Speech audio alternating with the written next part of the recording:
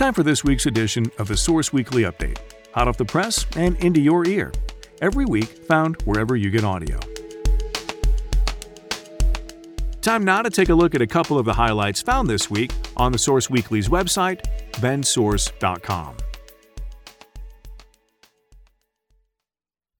First up from our news desk, Oregon to require vaccination of all healthcare and K-12 workers as cases soar and positions go unfilled, by Jack Harville. Oregon Governor Kate Brown announced this week that healthcare workers and K-12 school employees need to confirm they have been fully vaccinated by October 18th to continue working. Previously, healthcare workers could regularly test themselves if they didn't want to get vaccinated. The announcement came as case numbers in Oregon are reaching record highs, trending upward since mask and social distancing mandates were scrapped on July 1st, when adult Oregonians surpassed a 70% vaccination benchmark. Oregon Health Authority data shows that 98.88% of the most recent cases are the more contagious Delta variant. Brown ordered members of the National Guard to offer support at Oregon hospitals this week, including Ben's St. Charles Medical Center. The St. Charles Health System currently has about 76.5% of its caregivers fully vaccinated. St. Charles Public Information and Government Affairs Officer Lisa Goodman told the source that with the limited information about the vaccine mandate's implementation, it's difficult to know whether the health system can reach 100% vaccination among staff by the deadline, or if some healthcare workers will retire or leave their jobs if the vaccine is mandatory. The potential loss of staff poses a challenge for the healthcare system, already working through a staffing shortage that has factored into delays for patient care. School worker mandates. Brown's mandate for workers at K-12 schools was implemented in an effort to keep schools in session year-round, and because the Delta variant has been hitting kids harder than in the past. Redmond School District officials say they're waiting to see the Oregon Health Authority rules before commenting, but the Redmond School Board will consider implementing a mask mandate during its regular meeting August 25th. District Superintendent Sharon Klein has stated the district will follow required mandates, though many school board members oppose mandatory masking of students. Ben Lapine Schools did not respond to a request for comment about its masking or vaccination plans by the time this story went to print. Venues require vaccines or tests. Brown announced outdoor mask mandates are returning on Friday, August 27th, for most public outdoor settings where social distancing isn't possible. Some hospitality companies are enforcing vaccine requirements of their own volition. Ben's Les Schwab Amphitheater announced it will require a negative COVID test or proof of vaccination to attend concerts starting with its Modest Mouse show August 29th.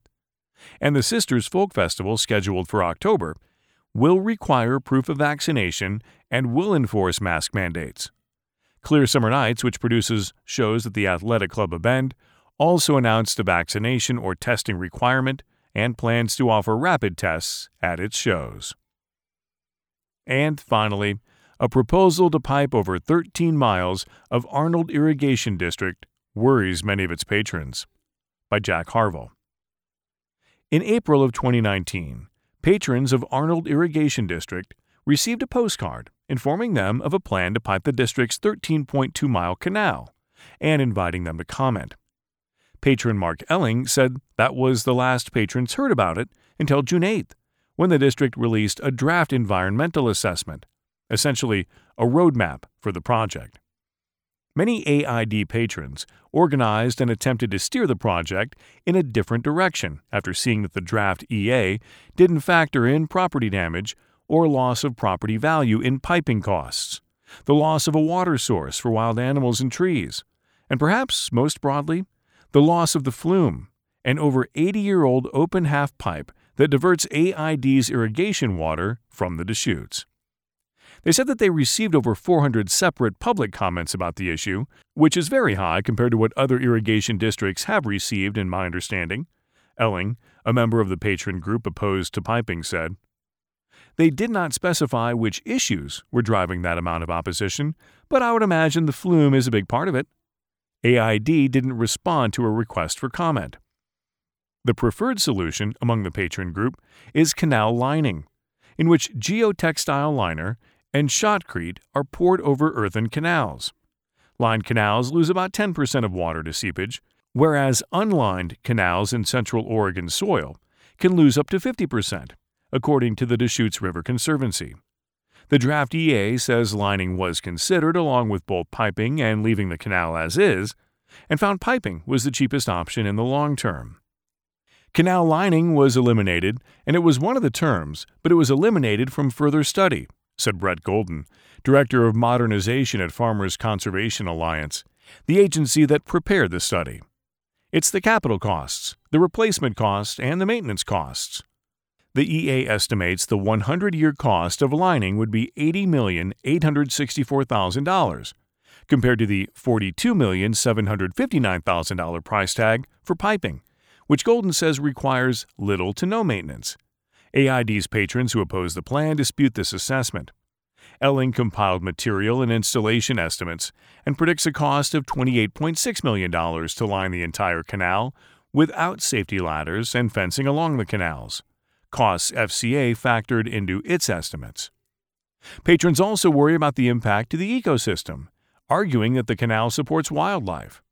Over the past 100 years, animals relied on the canal for water, and the seepage from the canals supports trees in the area and filled wells. Though lining would also decrease seepage, nearby trees still benefit from the water.